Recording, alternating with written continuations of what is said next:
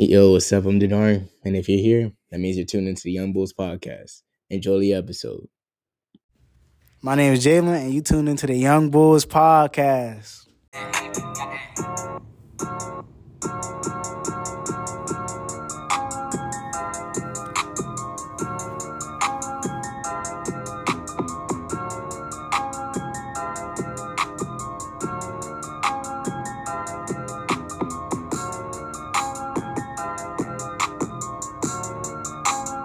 All right, ladies and gentlemen, welcome to another episode of the Youngbouls Podcast. You know, it's your boy Dinari here, back for another episode. I got two esteemed guests with me today. We about to talk straight basketball. We got recurring guest Jalen here. Jalen, say what's up to the people. Yo, what's good? What's good? And then we got, man, the myth, the legend himself. I've been trying to get him on for a minute. Aiden, say what's up to the people, man. Y'all. Hey, I'm excited to be here.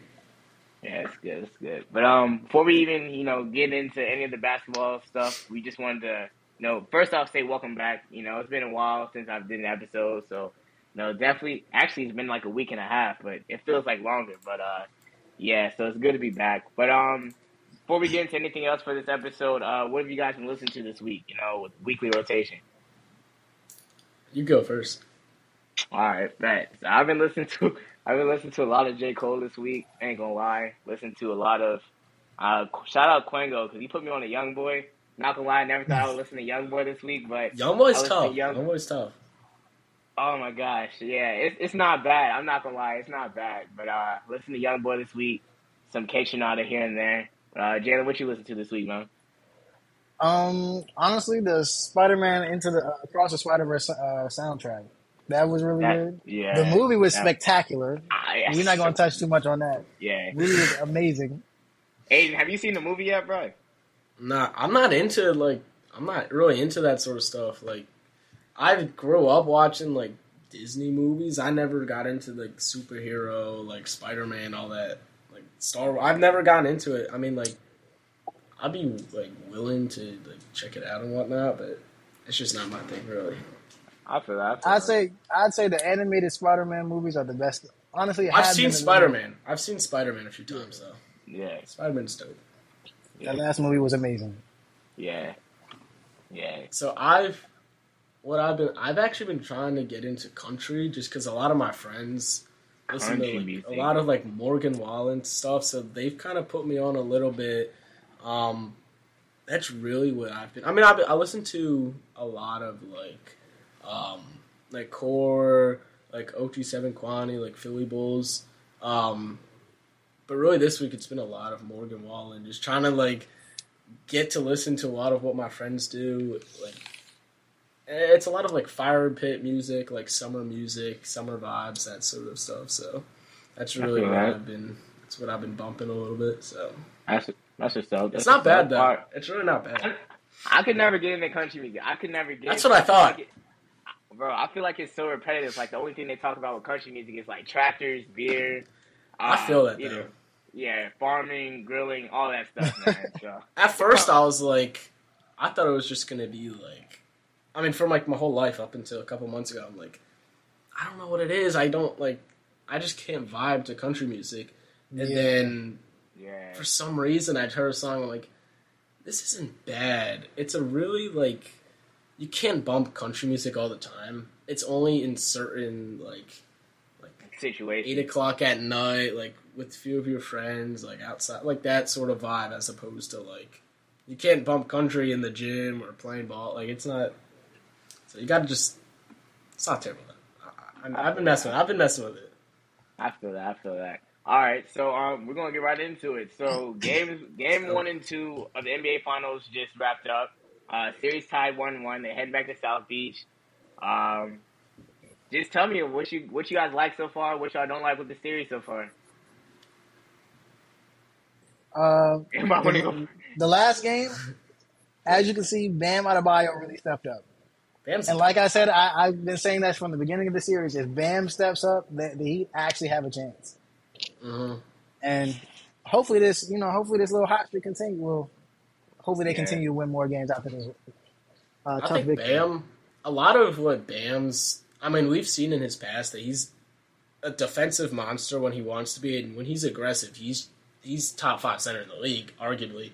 It's his consistency. If he wants to be aggressive, he's got to, like, and we saw that. I mean, game 1, he was aggressive. He was getting shots up. He was one of their leading scorers, and for a reason, too. And when you're able to attack an elite center in Nikola Jokic and then force some pressure down low, that creates opportunities for the perimeter shooters and their role players. Last game, Caleb Martin hit his first field goal in the fourth quarter, and it was a clutch 3-pointer. But a lot of that was because Bam Adebayo was so aggressive and so dominant inside to where the Nuggets had to crash the glass a little more and send more help inside, and that caused those guys who were known to just be lethal outside. Duncan Robinson starting that fourth quarter was arguably, I think, that's the reason why they won that game. If Duncan Robinson didn't get hot to start that quarter, they would not have won that game. He was dominant. They needed that. Game one and game 2, for what I saw with the Heat, I definitely saw like a different, level of urgency with game 2 than I did with game 1 Miami. I felt like in game 1, Miami just didn't have any answer for Murray or Jokic. Felt like they just couldn't really get going, and if they did get going, it was for a short spurt, and then like the Nuggets would just come back and respond and like give them the knockout blow. But as Aiden just said, Duncan Robinson, what he did in game 2 for the Heat, that pretty much I think turned the game around, because what Duncan Robinson was able to do coming off the bench and being able to put those points up and be able to score the way he was able to score, seemed like the Nuggets didn't have an answer. And the Nuggets, even though they lost that game, they almost messed around and came back and they almost won that game.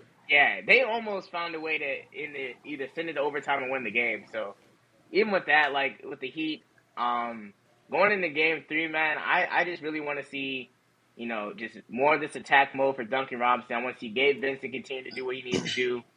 I need to see, from the Heat, Jimmy Butler needs to, show again why he's that guy. And I feel like he, just if the Heat can do that, probably 3 more games, they're going to be world champs. But I would not be surprised if the Nuggets end up taking game 3 on the road here. I would not be surprised. Nuggets got to their role players. I mean, a lot of the offense came through Nikola Jokic scoring the other night, which is something you can't rely on.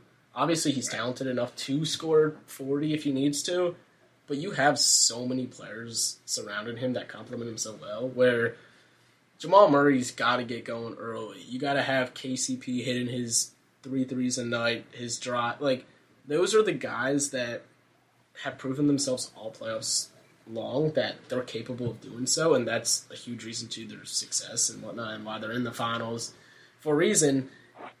And when you're just so hesitant to shoot the ball, and Jamal Murray not getting good looks, and they're just not running their fluid Denver Nuggets offense, getting out in transition, which is something they're amazing at. They didn't do a lot of that last game.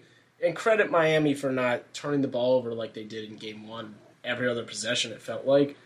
But I think the keys for, honestly, both teams, because the stars are going to bring it. Jimmy Butler, he's going to bring it. Jokic is going to bring it. If you can have your bench and your role players playing their role, it's going to come down to which team is...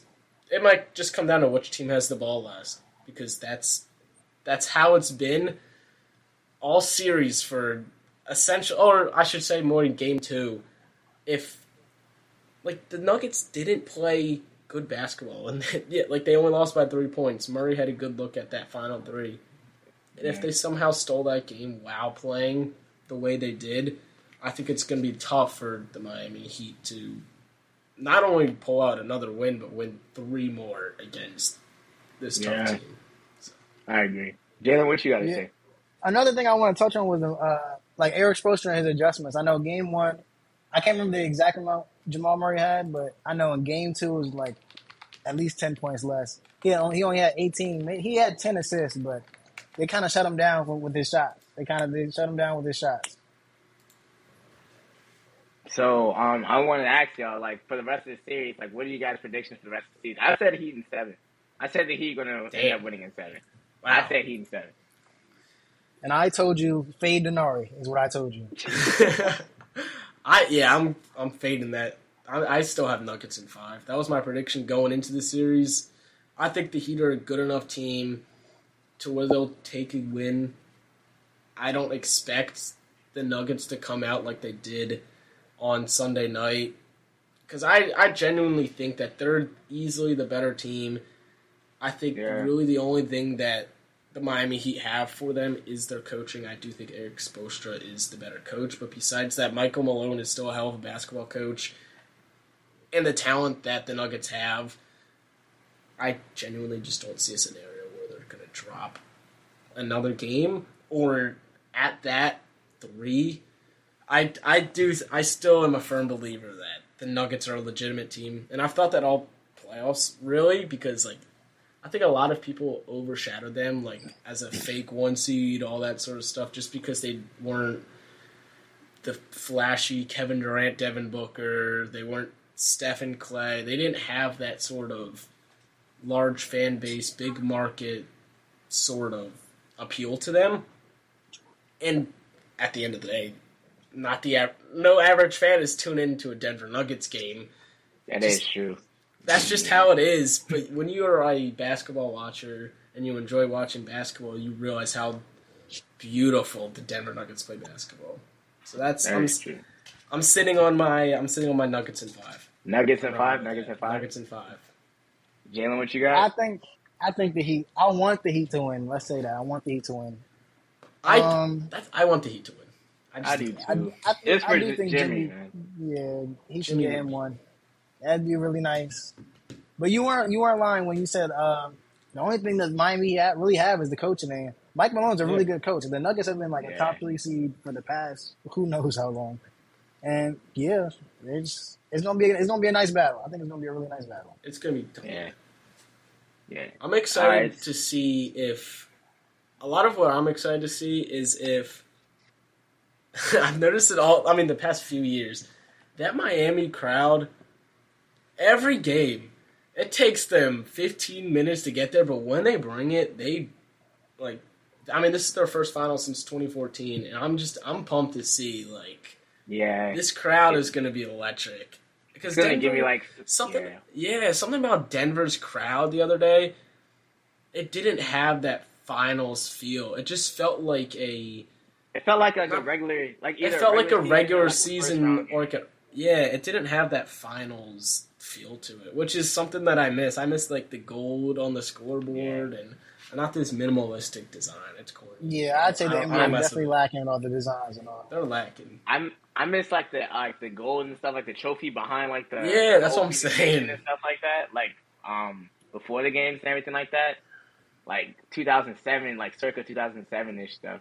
But I wasn't even gonna say this for the episode, but what are y'all favorite moments from the NBA Finals and stuff like that before we continue to go? You talk about this year or just in general? Just in general. Damn, I think you gotta throw 3-1 comeback Braun up there. That's iconic. That's something that you'll never forget those moments. I agree. And I honestly just the overall vibe of it all comes down to this, especially when it's similar to this year. One of the 2 stars in the league are going to get their first ring. Either Jokic is going to get his first ring and easily move into the top whatever conversations of all time center-wise, or you're going to get a guy like Jimmy Butler, who's the first ever 8 seed to win an NBA championship after losing a play-in game. It's either way. I just think that having stakes that are you work your entire life to get to this moment. Yeah, I agree. That's my favorite part, I think, of the finals. Just somebody's going to win it, and if it's not my team, I usually don't have any stakes in it. So I like just being able to enjoy a competitive, nice game of basketball. Nah, I feel you. Jalen, you got anything you want to say, man? Yeah, I agree with Aiden. The storylines are just spectacular. The Miami Heat lost the playing game and still fought all the way up here, beat the number 1 seed, beat the Celtics. Yeah. Went up 3-0 in the Celtics. They went up 3-0, and then they won. Then they blew them out. That was wild. They blew them out game 7. I'm still trying to figure out how that was even possible, but. No, I told you. I tried to tell you. Celtics were my pick to come out of the East. I was shocked. To come out? Yeah, I had my initial pick heading into the playoffs was Denver against Boston, and once I saw that, not that Milwaukee was gonna handle them lightly, because I knew the Miami Heat were still a talented team. They were the 1 seed last year. They didn't make many changes, but come trade deadline this year, they didn't do anything, and I'm like, all right, they're still that one piece away from being a good playoff team, yet alone a finals team now. I'm like, all right, the Bucks might win this in 5. The Heat could possibly take 2, go to 6. And then I also was like, okay, we might have we're going to have either a Philly-Boston or a Philly-Milwaukee or Boston-Milwaukee. That's going to be great. And then here come the Heat just ruining everyone's day. And it's fun to watch. It really is fun to just watch a team take over in the playoffs, like both teams are doing, essentially. I'm saying Jalen knows this for me, but I had the Sixers coming out the East, and that's biased. You know that's biased. I know. It's very biased. I know it's biased, but I thought it was our year. I mean, Embiid got MVP. I was like, we're gonna finally make noise in the playoffs. We're gonna finally do what we gotta do. I knew we took care of Brooklyn. We took care of Brooklyn. It's your year every year. It's like Dallas fans. Yes. Yeah. Once Game 6 happened, man, I already knew. I was like, oh god. And then Tatum utter defeat. Yeah, utter defeat. But I mean, for Denver, man, for Jokic, utmost respect for Jokic. What he's been able to do this season, just for the past 3 seasons. When you look at the past 3 seasons that Jokic has had, 2-time MVP, and now he's about to get either his first ring or his first finals appearance. It's really impressive the way you look at it. And even with him not winning MVP, it just showed, for me, it showed, what mattered more to him. You know what I'm saying? Jokic, he led his team to the 1 seed. He got his team through the Lakers. He got his team through LeBron and KD. And took care of business. He's taking care of business right now. Yeah. I'm playing. Yeah. KD and Bron are not on Cat's level. Yeah. Well, they're not on you. The other way around. Yeah, I know. Yeah. But what Jokic's been able to do this season, man, very impressed. Utmost respect for Mike Malone and what they've been able to do in Denver. They've been a talented team since 2019. They've been able to do what they need to do, and for this year, for them to be in the finals, and for the Heat to be able to do what they need to do as a play-in team at that, just even more impressive, and just really goes to tell the coaching and stuff, and just the direction the teams are going in. But well, with that being said, anybody want to say anything else before we go? I kind of wanted to piggyback on what you said about coaching, and I just want to make a side point saying that it matters so much in this league, and not just the NBA, but just in basketball and all sports in general.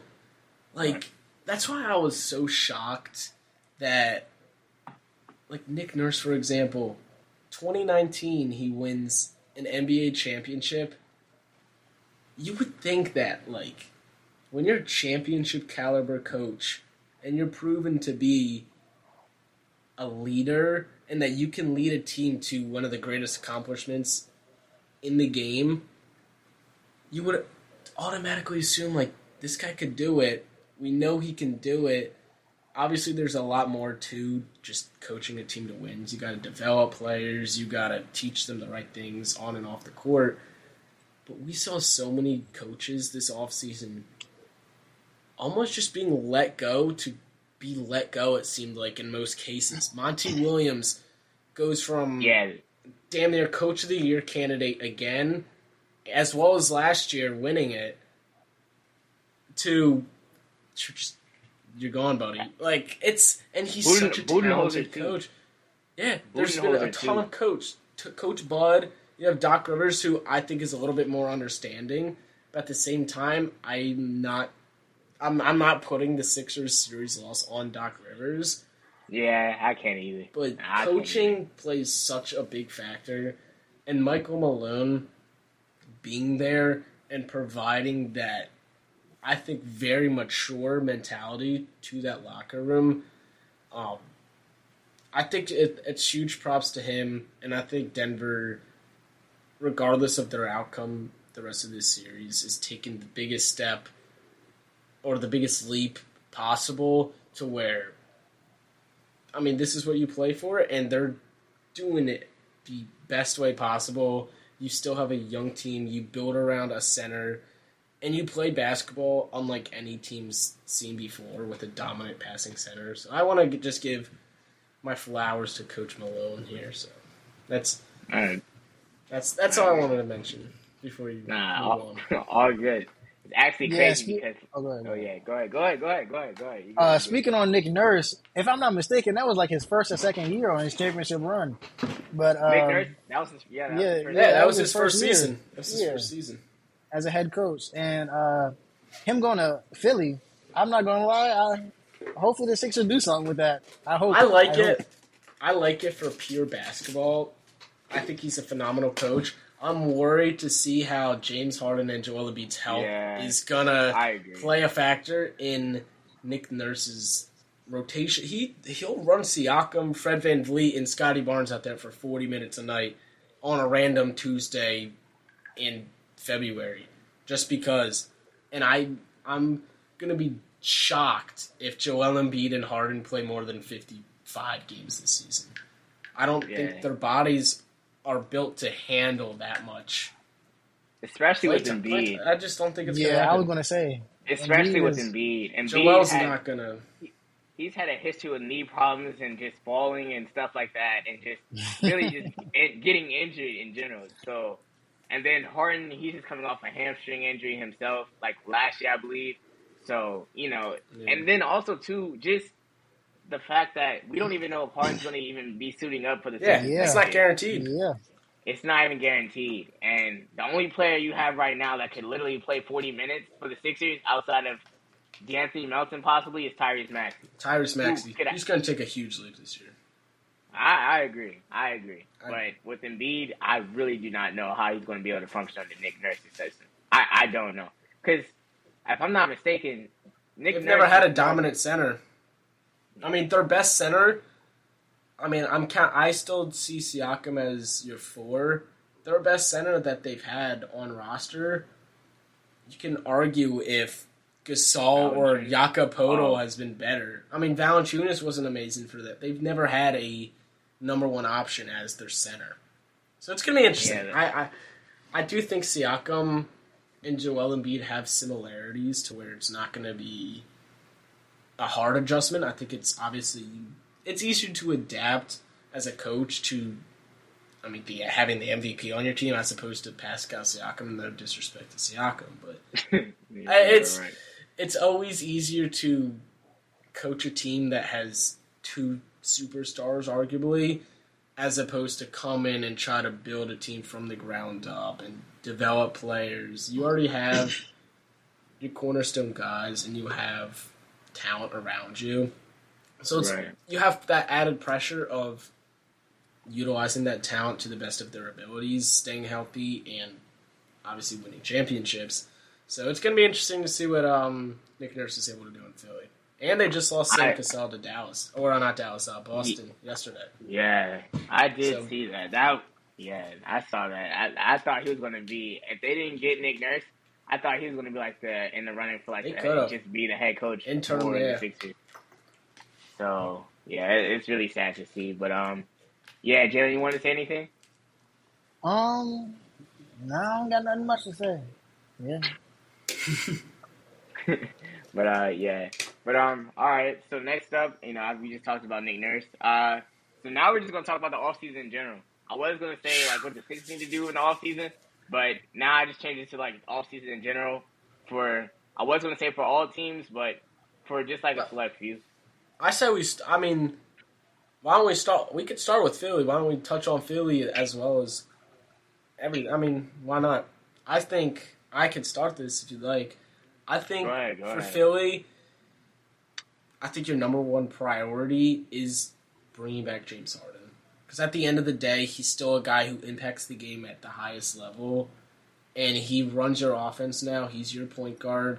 He's one of, in my opinion, the best passers in the entire league, which is crazy to say now after what we've seen from him in his past. But I think it's crucial to bring back James Harden, and I fully expect him to return back to Philly under a small contract. I don't see them bringing him back long term.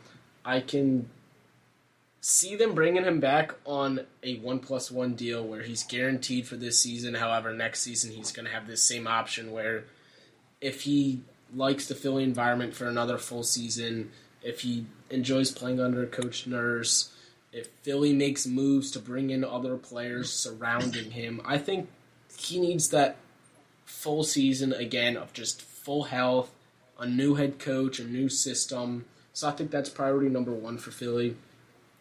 And then on top of that, I think you really just got to go out and get depth because they didn't have consistent depth this season.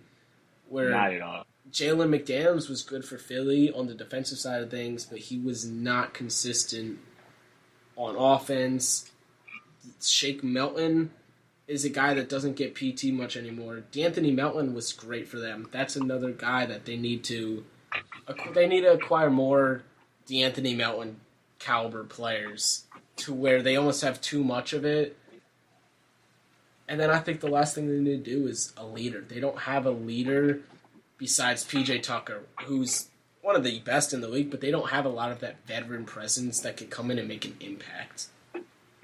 Besides Joel Embiid and James Harden are great, impactful players, and they have that sort of veteran leadership, but they need a guy kind of like what Jeff Green's doing right now for Denver, where he can give you quality minutes, but he can also be a leader and make an impact on the floor. Someone who doesn't. I'm not saying you have to start the guy, but have him in your rotation enough to where he's giving you key minutes and he's impactful. I'm trying to think of who would be perfect fit for them right now. Like what guy could come in for the Sixers just off that bench. Back in the 2020 Sixers team, when we had Alec Burks, he was really good at just coming in for depth. So I feel like I'm trying to think myself. Like Terrence Ross. Terrence Ross will be a guy to come in. He'll play 12 minutes a game. He'll get you a 3 and a layup and some free throws. But he's a veteran guy who I think can teach Maxey some things. He'll teach the young guys some things. And then at the same time, he's old enough to where he can teach James Harden and Joel Embiid just off-court stuff too, which is what they need. Yeah. They definitely need veteran leadership. What you got, Jalen? And then I'll go. I'm trying to think of a player like not really on a team or looking for a team, almost all season, almost in free agency. I'm trying to think of a player. One does not come to mind right now. Yeah, it's not coming to me. Even Dwight Howard for Philly I liked what Dwight Howard did last season for Philly. And I know that's a different case now because he's over in China and doing his thing over there, but having a guy like that who I don't think he should or would get minutes in a Sixers uniform, but it's locker room presence that is much even back when the Sixers had George Hill. I loved when they had George Hill was great for George Hill. Yeah, George Hill, and really, I feel like where the Sixers messed up, though, when it came to just how they constructed their roster, I feel like it's just still, remains like the Ben Simmons experiment that's just really messed up the Sixers when it came to the roster. Remember, when they had Ben Simmons, he was a dog. He was a dog. He was a dog. But they had to get shooters around Ben Simmons, and then when Ben Simmons left, you have shooters and stuff, but then that's all you have on the bench. You get what I mean? So now it's like an issue where we have a lot of shooters on the bench, but you don't have anything to do with them. For example, you have Furkan Korkmaz, who gets no minutes, who didn't get any minutes in the playoffs, I believe, unless it was garbage time. I don't remember him getting any minutes. He got a little bit of garbage time. He only got garbage time. Yeah, only garbage time. At one point, he was a prominent member. Yeah, but prominent member. So now it's just like, when it comes to like the Sixers, how they construct their moves for the offseason, I feel like the first move needs to be to get rid of Tobias Harris. It's tough. It's going to be tough. I mean, especially when it comes down to he's going to be playing contract year. There's not going to be a team that's willing to give up damn near $40 million for a guy who's we've seen that he can have his hot games, but then he can just go out there and shoot. Non-factor. Yeah, he'll shoot 5 of 22, plus minus is negative, and then at that point you're looking for answers because he's a good role player. I'm not discrediting from that. I think he is a good fit for Philly, just not under the contract and under the usage that he's given. And I don't see a team out there that has the cap space and the assets or the will to trade for Tobias Harris. So I think for Philly, you're hoping that they just utilize him well to where he plays his tail off in a contract year, hoping to get another contract. And if they pay him next year, depending on what the market's like next free agency in a little over a year from now, we'll see what they pay him. I don't expect him more than $21 million, $22 million, depending on what the market's like, but it's going to be really hard for them to get off. Yeah. It's going to be hard. I can't think of a team that's willing to go out and get him. Yeah, I agree. As far as with Harden, I don't even know about the Harden thing because it's still up in the air about what he does. If he stays, I mean, that's going to be good for Embiid because he's going to have his running mate with him. But if he doesn't stay, who are you going to have to fill in that spot? Because now it's just going to be tough, though. You get what I'm saying? Or you look at it could be good. If Harden's, let's say Harden just declines the player option and leaves for nothing, if you're not able to get a sign and trade with likely Houston and you get nothing in return, you're looking at Maxey has to not that he should develop or could develop into that star player that you need, but you need him to develop into an all-star caliber point guard because you drafted him with the 21st pick a few years back, and if he's not able to develop, which I think he should be able to, but there's going to be a lot of pressure on him this upcoming season where he's going to be the number 2 scoring option. Everyone's going to be looking at him to be this starting point guard on a playoff team, and then that's going to also force bench guys, if you don't go out and trade or sign for someone like D'Anthony Melton, to also step up. You're going to have to really rely on ultimately younger point guards to lead this team outside of Joel Embiid, which is going to be tough. And Nick Nurse, coming from Toronto, he relied a lot on his wing depth. He loved his OG Anunoby's, Siakam's, his Scotty Barnes's, and then Kawhi Leonard when he was there. He loves those guys. And right now, Philly doesn't. They have a gap at that wing position. So if they lose James Harden and then they have to rely on young point guards outside of Joel Embiid, I think it's going to be really tough for them moving forward, not only to contend now, but I don't know what your future looks like at that point. You have to. I think right now is put all chips in, go out, bring Harden back. If you can't bring Harden back for whatever reason, you need a sign and trade. If that somehow doesn't work out, you got to just get wings. You got to get not Paul George-esque wings, but guys that are able to bring it on both sides of the court that can play at an all-star caliber level. Right. Jalen, what you got to say, man? He's mentioning wings. I'm thinking about wings, man. Honestly, I love wings. Just going all the way back to the Mikal Bridges trade. Honestly, I felt like the Sixers should have got in on that, man. They had him on draft night. They had him. Yeah. Split second. And we got rid of him for Zaire Smith. That would be never beautiful. played a possession. Who never played a game for us. Mikal Bridges is your number one target this offseason. I don't think Brooklyn makes this trade. Just inner conference, same division. They're not going to give what they want for Mikal Bridges, knowing that he's capable especially after doing what he's doing. Once he got in Brooklyn, it's going to be. I think they're hanging up the phone unless they're getting unless they're getting the Gobert, that sort of package where they're getting all these picks plus some more. I don't think Brooklyn's doing. Not at all. Not at all. Can't. Because at the end of the day, those are the type of guys that you want to build your team around. So why would you go out and trade them away for picks that you're not guaranteed are going to end up being anything? That's one of my buddies of mine was saying this offseason.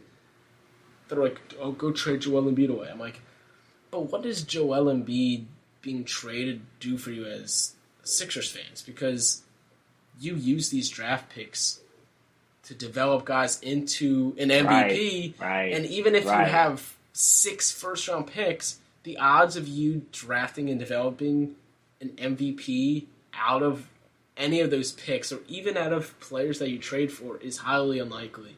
It's like, I hate hearing that. Like, and trades aren't easy to pull off. Not at all. Like, you have to get mutual agreement both ways to where both teams feel like they're getting equal value, and it's not easy. Like, I'm not an NBA GM, but I could tell you it's a lot easier than trade this player and that player. There's a lot more that goes into that. I think a lot of people don't understand, which is fun. It's fun to make those mock trades, but at the same time, it's like, will they ever happen? We'll see. Right. I mean, yeah, I agree. So we just talked about like the Sixers should do this offseason. So I was going to talk about what Dallas should do this offseason because Kyrie possibly is going to leave. And then there was just a report that said that Kyrie was recruiting LeBron to come to Dallas. So that's not going to happen. Yeah, no, shut it down right now. It's not happening. It's not happening. I would be shocked. I was tired of seeing it on my newsfeed. We're at that time where it's just rumors. They're in that weird in-between period where there's 2 days, 3 days in between the finals. That's all that's going on in the NBA right now. I think Kyrie's just doing that stupid Kyrie stuff again and just letting the media run with whatever he says. I don't believe any. I do think that if LeBron James and Kyrie Irving were to team up, it would 1,000% be LA. And LA, yeah. It makes zero sense for. I mean, you do have Luka. At the end of the day, you can also think of it as Luka Doncic or Anthony Davis. But at the same time, you're in Dallas, who has nothing besides Josh Green and a bunch of salary fillers, in my opinion. Or you're in LA, the city you want to be in, with depth, good coaching, good environment, like. So, and also at the same time, what are the Mavericks going to give up in order to get a LeBron James? Davis, LA's not going to want Davis Bertans and Maxi Kleber. They don't want that. They have nothing on that team where they can get LeBron. It's not going to happen. Yeah, I can't say it. Yeah, Jalen, you got anything you want to say, man? What I want to see this offseason is the Wizards to make some moves. Washington Wizards to make some moves. Yeah. At this point, we just need to go into full rebuild. Full rebuild. It's long overdue. Brad got paid. Long overdue. And I'm like, they do the same thing every year. They draft a mediocre player somewhere from that 7 to 11 range. They contend. They give you false hope. They'll go on a 7-game winning streak. Bradley Beal averages 35 in a month, and then Johnny Davis, a lottery pick. He didn't do anything all season. The brightest he spot played in the for G them League early. most of the season. Didn't he not come to play for the Wizards until like towards the end of the season? Yeah, Johnny Davis. Davis. and he wasn't impactful in the G League. He averaged 5 points in the G League. Yeah, As a lottery, that's embarrassing. It was 4.5. That's like Sharif Cooper. Lottery pick? Nah, you can't be. Yeah, that is like Sharif Cooper. That man was getting. Johnny Davis was getting his own commercials before he even got drafted, and now he's averaging 5 in the G. Like, come on, man, you can't. That's bad on the Wizards, in my opinion. Like, you can't develop players, and that's. I mean, it's apparent. We've seen that the past almost decade and a half now. The best player that they've developed. I mean, Bradley Beal has turned into a hell of a player, but is that the best that you're able to do? Like, because you're putting all your money into this player who's good, and he can score the ball well, but he doesn't lead you to anything. He can't lead you to wins. Porzingis, who I think was incredible this season, Porzingis is really he's good. not a guy that's going to be able to lead you to a team. So you have pieces there, but they don't mesh well together, and you don't have enough. You don't have a direction. And that every single team needs a direction. And right now, we can try to make the play-in, or we can be a bottom 7 team. I don't know. We'll just go out there and play. Like, you need to either commit to a rebuild or retool or contend. You need to take steps, and they have not taken a single step between the Russell Westbrook era, between the just Bradley Beal era, between the Porzingis. I mean, even John Wall, pre-injury, him and Brad were killing it. But you knew at the time, like, they're a playoff team, but they're never gonna be a championship caliber team. I mean, and you go out and make moves. They've drafted players. The only player that they've drafted that has done anything for a different organization now is Rui Hachimura. And you let him go for nothing. And then you just have Kendrick Nunn and some randoms. Like, you gotta just, and they'll have a new guy every month that just goes off.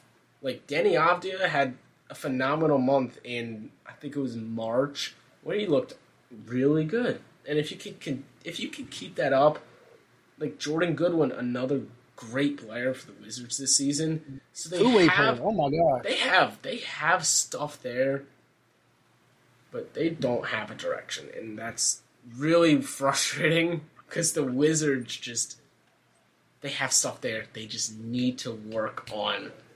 If they, like, for me, I think if you're the Wizards, go out and be like, we're going to be a play-in team next year, no matter what. Our goal next year is to be a top 10 seed. We're going to have pick 8 in this year's draft, I believe it is, 8 or 9. Go out, take Anthony Black. Take Anthony Black, who's one of the best playmakers in this draft. He's going to fit right in next to Bradley Beal. He's your point guard for the future. Build around Porzingis at your center who could stretch the floor and just target the playoffs. Or the play-in, at least. I think you have to take a direction. Or, if you don't want to do that, go all in. Just tank it all. Just don't, pick one or the other. Because that middle ground is not going to get you anywhere. Having the 8th pick every year is not going to help you. Every single year. It's not going to happen. You don't move the needle that way, especially when you're not able to draft well. What's the point? I've been saying it forever. Go ahead. Yo, Jalen, if I'm not mistaken, didn't you guys draft, Isaiah Todd? Mm-hmm. Yes, Zay Todd. Yeah. Did he ever develop, or is he still with the Go-Go's, or did he even get traded? I think he's in the G League right now. I think he is. At this point, who knows, bro? But what I've been saying for forever, we are the capital of the United States, and we are not a big market at all. It's terrible. We have no decision making. We have no. It's really bad. It's just we can't do anything, and we're the capital of the United States. Even with the fans and stuff like that, I don't think the Wizards. Yeah, going back to when they were back in the play-in tournament, in 2021. 2021, against the Pacers. Yeah, 2021. It didn't seem like a playoff game. It just seemed like a regular season game, just looking at it from TV. Yeah. I don't think the excitement from being, I wouldn't say the excitement from like a fan base. I don't think I've seen that since like maybe Game 7 against Boston when Kelly Olynyk went off for like 28 points. But just for like the team in general, like Jalen, if you're the GM of the Wizards, what are you doing this offseason? Like, what I've been saying for the past 2 years by now, get rid of Bradley Beal. We have to, in order to get rid of him, we have to find someone to just take his money. It's out there. He has a lot. Yeah, he has a lot. We are giving him a lot of money. We are giving him a lot of money. And we just go to the full rebuild. At this point, we just take those 3 or 4 losing seasons and hopefully do something later, man. I watched. But in order to do that, go ahead. Oh, sorry. No, you can finish what you're saying. In order to do that, we need like good trainers. We can't even develop anyone, and it's just really bad, man. It's just really bad. I was gonna say I watched every single Wizards game, or probably 75 of the 82 Wizards games that regular season, just simply because of Russell Westbrook, because he's my favorite player of all time. If you didn't know, and seeing that man play basketball in a Wizards jersey made me realize that there's still I realized that there's still hope for the Wizards fans, but a lot of it was just like you're in such a small market, and it pisses me off because Bradley Beal doesn't care about anything besides Washington. They'll be down 30 points, and he's on the bench smiling. He doesn't care about anything else. And he's not used to playing in a winning environment. And I think that's a big reason why he wants to stay, because he almost just doesn't have any pressure on him. He's gotten paid twice now, even after not proving to be a leader or to contribute to winning basketball. And unless they make changes and are a quality playoff team or compete for something serious, Bradley Beal is going to take that any day of the week. He could go out. He's living fine with his $40 million that he's making. There's no reason for him to want anything else. He's in the perfect scenario. He could just play basketball, get money, not care about anything else. Which sucks, because I think the Wizards do deserve better, being, like Jalen said, in the capital of the United States. But Wizards they're a mess. I agree. I agree. I mean, I don't know, Jalen. I mean, maybe like in 2 or 3 years, who knows? Maybe top 3 seed in the East. No. I will take that bet any day of the week. Wizards. I was just trying to be optimistic. I was just trying to be optimistic. But all right. So we talked about the Sixers. We talked about the Sixers. We talked about the Wizards. So Aiden, let's talk about the Thunder, man. You guys obviously have like the brightest future, and like you guys have like a young core. Shai's coming into his own, doing his thing. So what do you guys think y'all need to do for the offseason, man? In all honesty, I think we took one of the biggest steps that you can take in the NBA, and that's going from bottom of the league to competing for something. That being the play-in, winning a play-in game, and they were only one game away from being in the NBA playoffs. Going from the second overall pick in Chet Holmgren, who I think the main thing that the Thunder need to do this offseason is just keep developing their players, and on top of that, figure out which players they want to keep long-term. Because at the end of the day, you can't draft with every single pick that you acquire. And the players that you do acquire via the draft, not every player is going to get burned. Like, there's going to be times where Trey Mann, they're going to have to figure out what they want to do with him, because there's times where he looks great, then there's times where he comes in chucks and he just doesn't seem happy for the environment. Do you keep him long-term, or do you hope to go out and get now a backup veteran point guard who can not only mentor Shai, but provide some sort of quality minutes without taking any opportunities away from the young guys that you want to develop? And I think as a Thunder fan, I have a good understanding on who's going to be there long term and who kind of feels like a filler player or possibly a two-way player down in the blue for a little bit. So my dream offseason, or my realistic offseason, I should say, is at 12, I see them taking hopefully a guy like Taylor Hendricks, an elite wing, because we know Sam Presti and the Thunder organization are great at developing players, and really just allowing guys to stay healthy, make decisions on who you want here long term, and actually make those moves. And I think they're at their point where if there's a star that hits the market, go for it. Why not? It's worth. I think now is the time where you're like, you want every season for every team, you want to take a step forward in the best way possible. When the Thunder wanted to trade Russell Westbrook and trade Paul George, the initial idea was they were going to be a bad team. Chris Paul's getting old. Shea's going into his second season. This team's not going to be good. They went out, competed. They made the playoffs as the 5 seed.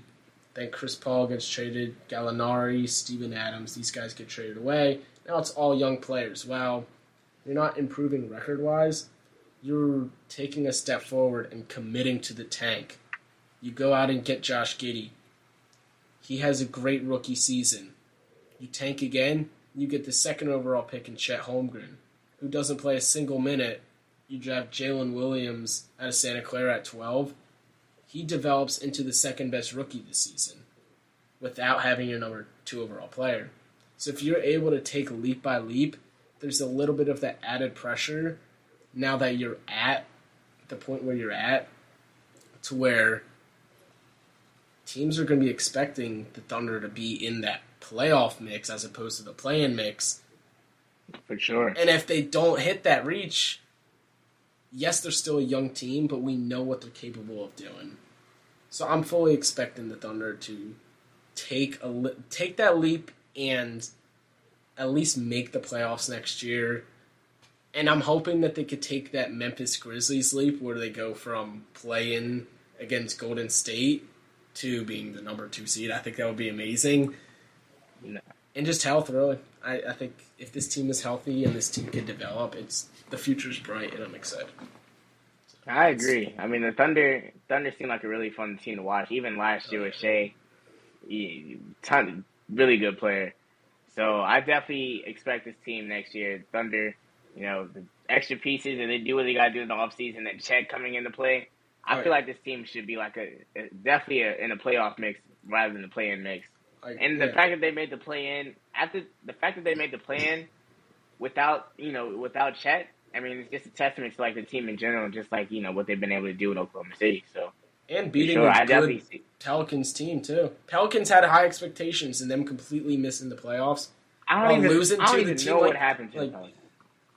I don't even know what happened. I think a lot of that came down to CJ McCollum looked old. He lost, or the second half of the season, CJ McCollum just looked off. Brandon Ingram's toe killed them. Zion Williamson being hurt killed them. It was Willie Green did the best he could in my opinion, but they were that 20-game stretch where they lost 16 of them, I believe it was, or 15 of them. That took them from being the number 1 overall seed in November and December to missing out on the playoffs completely. So I think they'll be fine though. They're a team I expect next season, when fully healthy, to be in that in that elite contention. All right, and then the last thing I want to talk about in the podcast, we touched on this team a little bit earlier when we were talking about the Heat, but we want to talk about the Celtics, Boston Celtics. Obviously, they got blown out Game 7 to the Miami Heat. Obviously, there's a lot of questions, a lot of answers that need to be given in this offseason. And you got Tatum, you got Jalen Brown, you got the whole team in general. What do you think the direction? Obviously, the Celtics are going to be contenders next year, but obviously, either without one of their stars or with both of them, they're just going to have to pay. But, what do you think should happen with the Celtics, and what do you think the future of it is? You can touch on that first, Jared. Honestly, I think what's best for the Celtics is that Jalen Brown and Jason Tatum split. And to be honest, well, I saw an analogy comparing them to like how Russell Westbrook and Kevin Durant were on the same team. How when they split, I mean, both of the players did really good in their respective teams. I mean, Kevin Durant getting 2 rings and Russell Westbrook winning MVP. I just feel like it's for the best. Damn, it's tough to say right now because we know Jalen Brown could be such a. I think Tatum's locked in. He's a Celtic for damn it. I don't know how long, but he's going to be there for the long haul. Do you want to? We know Brown is eligible for that Supermax after making All NBA. Is he a Supermax player though? That's what it's going to boil down to. Do you pay Jalen Brown, and that's it? You're paying Jalen Brown and Jason Tatum. You have no other money to spend. That's what I'm saying. And now, like, we know how talented that duo can be. We know it's, and there's also so many signs pointing that Jalen Brown is not happy in Boston. I don't know if you guys saw it, but the burner account on Twitter saying that, like, I'll be cool also with Atlanta and Portland. Those seem like cool. And it's a really tough scenario for Brad Stevens to be in right now because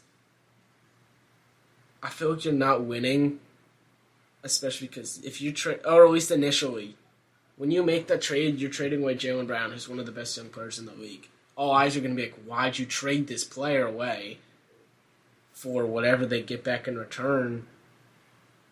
Or if you pay this guy this offseason at least, you're like, damn. After the performance he had in the playoffs, right, especially in Game 7, for someone who doesn't want to be in Boston, and it's obvious. It's obvious he doesn't want to be here, but it's really tough to give up a quality young player in Jalen Brown. It's a really difficult situation for them to make. And I think they're going to wait another season to do it because they don't have to pay Brown until next season if they want to do so. So I'm a believer that they're going to let this roll out. And I think it's going to be a little bit interesting to see how Jalen Brown feels about that because obviously we know that it must not feel great that there's even conversations about do we pay him or not, even though he's eligible for this amount of money. So I think that's also going to play a factor into, do they really want me here? And if they really wanted me here, they would have paid me by now. So I think this is going to be a prove it or lose it sort of season for Jalen Brown. On both sides, and not just on the court, but off the court. You need to start getting a little more involved in just those locker room, out of basketball sort of scenarios where you could develop that sort of player attachment or that sort of fan attachment with the Celtics fans and that organization once again. Because I think a lot of that has been lost over the years, and if you're not able to have that, it's tough to want to be in an organization where a lot of eyes are on you for not the right reason. I agree. I feel like with Jalen Brown and Tatum, I feel like it's best for them to part ways. Obviously, what Jalen said earlier, Jalen said that it's like the situation with Russell and KD where when they both split, they're able to be, good on different teams. I just feel like it's time. I feel like after this playoff, especially, if Jalen does ask for the money this offseason, I don't think the Celtics are going to give it to him. They're going to let him walk. I don't think they're going to look to pay him that Supermax because, as I just said, with the Supermax, you have to show that you're a Supermax player. And with Jalen Brown, he has flashes where he looks like one of the best players on the Celtics, but he doesn't do that consistently. And he definitely didn't do that consistently in this playoff either. So, not even just in the Heat series, but I didn't see consistency in any of the series. You taking him back to the Sixers series where he was like the best player on the Celtics. So, I don't see Boston. If Jalen Brown says this offseason, I want the money, show me the money, Boston's going to kick him to the curb and have him go to another team. But I really do not see him getting a supermax this offseason. That's just me, though. If you're Brad Stevens, if you're Brad Stevens and you get a call from Portland centered around that third pick and Anthony Simons, what are you saying? Yes. That's a tough one. Not Damian Lillard. Yes. You're pairing Jalen Brown with Damian Lillard, not Jason Tatum. It's if you get that third pick, Simons, and some other filler stuff. What do you do? What do you think? What it seems like, I saw the Hornets are leaning towards Brandon Miller, so which is stupid. Yeah, very, but.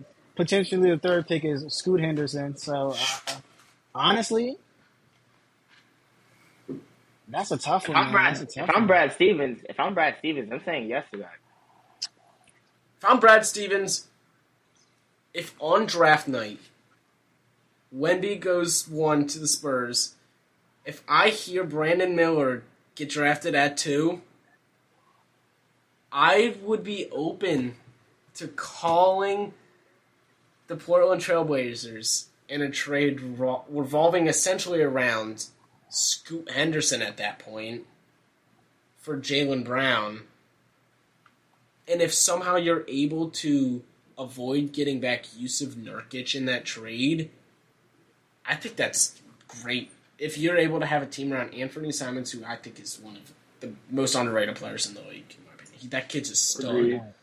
If you're able to have a young team around Jason Tatum, Scoot Henderson, as well as Anthony Simons, that's the step in the right direction. Because I don't know what else, value-wise, you're going to get for Jalen Brown that's going to be not only right now success, but future.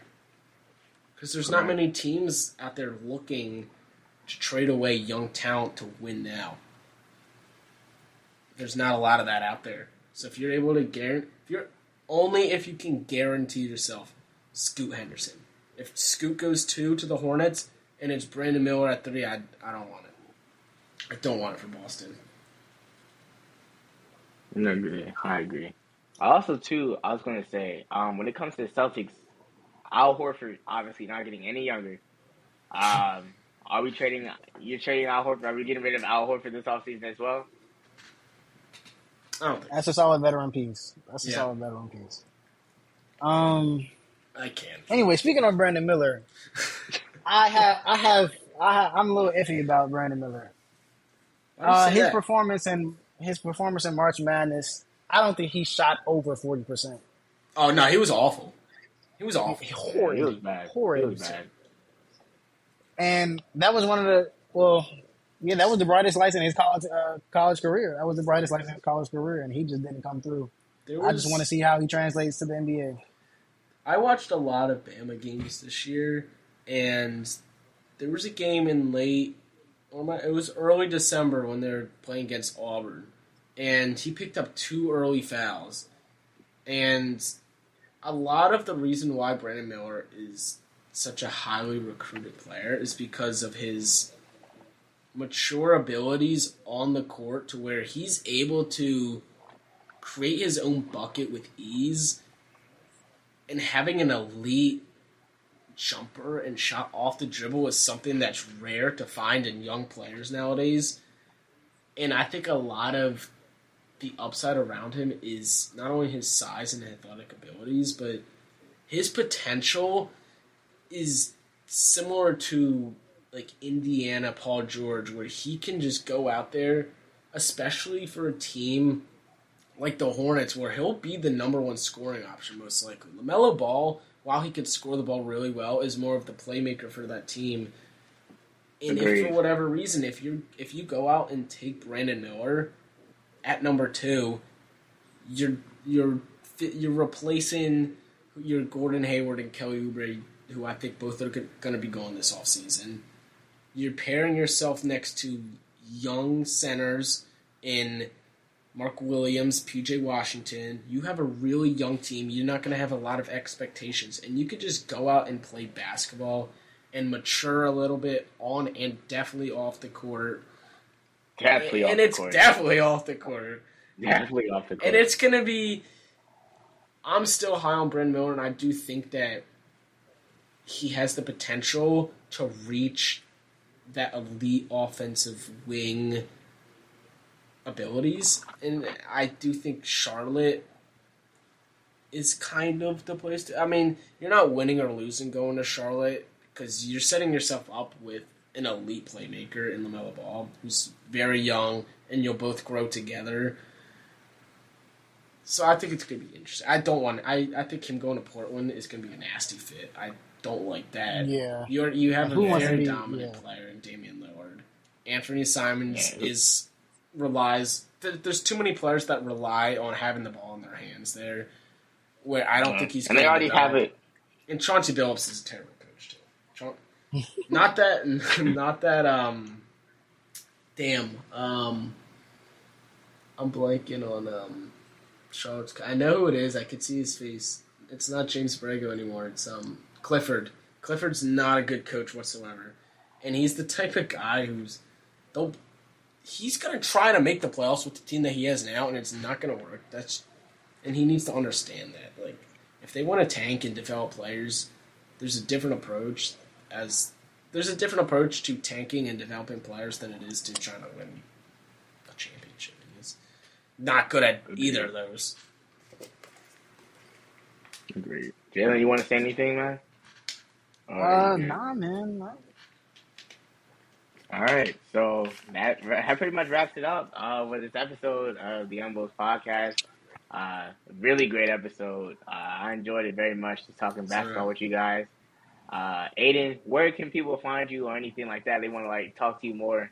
And, Instagram or anything like that. Yeah, I do a lot of videos over on Instagram, YouTube. I try to get TikTok and all that.